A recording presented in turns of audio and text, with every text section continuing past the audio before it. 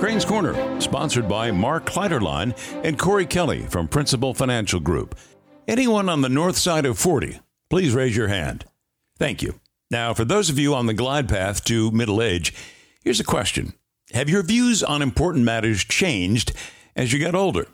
It's nothing to be ashamed of, for most age brings maturity and life experiences and critical thinking, all of which can change your viewpoint. Those of us who've been blessed with children learn how precious they are, and even while respecting another individual's rights, many of us find the idea of abortion, killing the most vulnerable of our human race, horrible.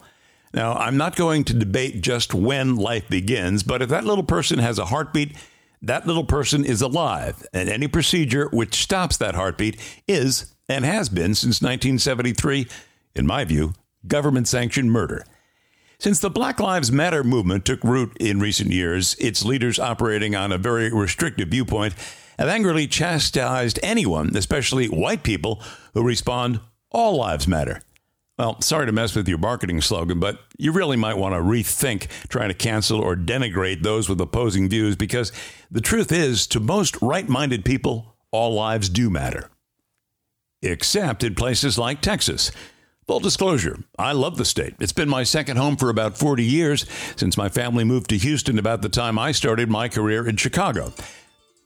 Texans are proud and fun-loving, and they don't view business opportunities as a chance for the government to rip you off while your spirit and dreams are snuffed out by red tape and silly laws.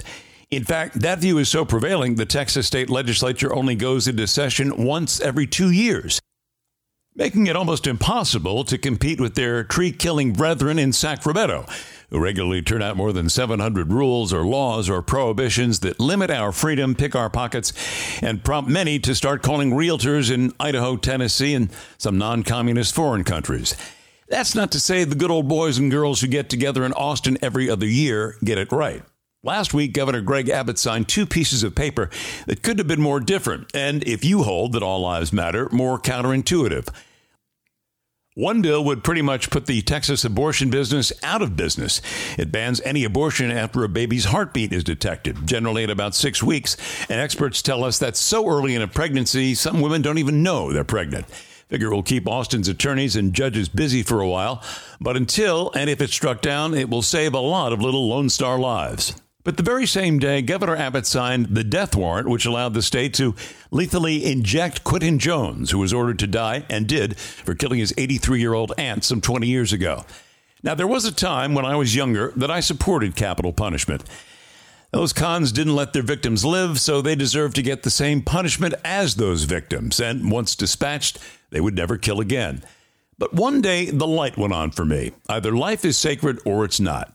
Who gave a bunch of jailers and legislators the right to play God? Then, as is often the case, humans with the IQ of a kitchen sponge ride the needle without the IQ to know right from wrong.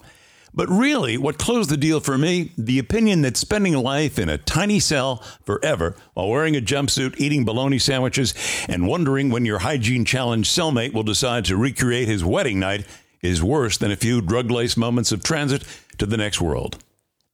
Now, I bet most of those good old guys and gals, the politicians, are old enough to have pondered life itself, but just never zeroed in on the hypocrisy of saving little babies, but killing grown men and women criminals. The only real lifesavers in Austin are sold in rolls at the candy store. Now this. You want to be ready for what comes next in your life. Whether you're close to retirement or just starting out, we can help with a financial strategy that's tailored to fit your needs right now and going forward. We can help you prepare for what's next: getting married, buying a home, starting a family, saving for college, dealing with divorce, living in retirement. Set realistic financial goals, maximizing retirement contributions, eliminating debt, investing for the future, reviewing investments. Protect what matters most: income, loved ones, assets. Create your legacy. Estate planning strategies. Charitable giving. Call Mark Kleiderline and Corey Kelly at 209-857-3971. 209-857-3971. Insurance products issued by Principal National Life Insurance Company, except in New York. Principal Life Insurance Company securities and advisory products offered through Principal Securities Incorporated, 800-247-1737, member SIPC. Principal National, Principal Life, and Principal Securities, Inc. are members of the Principal Financial Group, Des Moines, Iowa, 50392. Mark Kleiderline and Corey Kelly, Principal National and Principal Life Financial Representatives, Principal Securities Registered Representatives, Financial Advisors. Crane's Corner is not affiliated with any company of Principal Financial Group. Thanks for listening to Crane's Corner News and Comment. If you like our short messages, you'll love our full-length podcast, so be sure to subscribe, like, and give us a positive review. And thanks again for listening to Crane's Corner. I'm Ed Crane.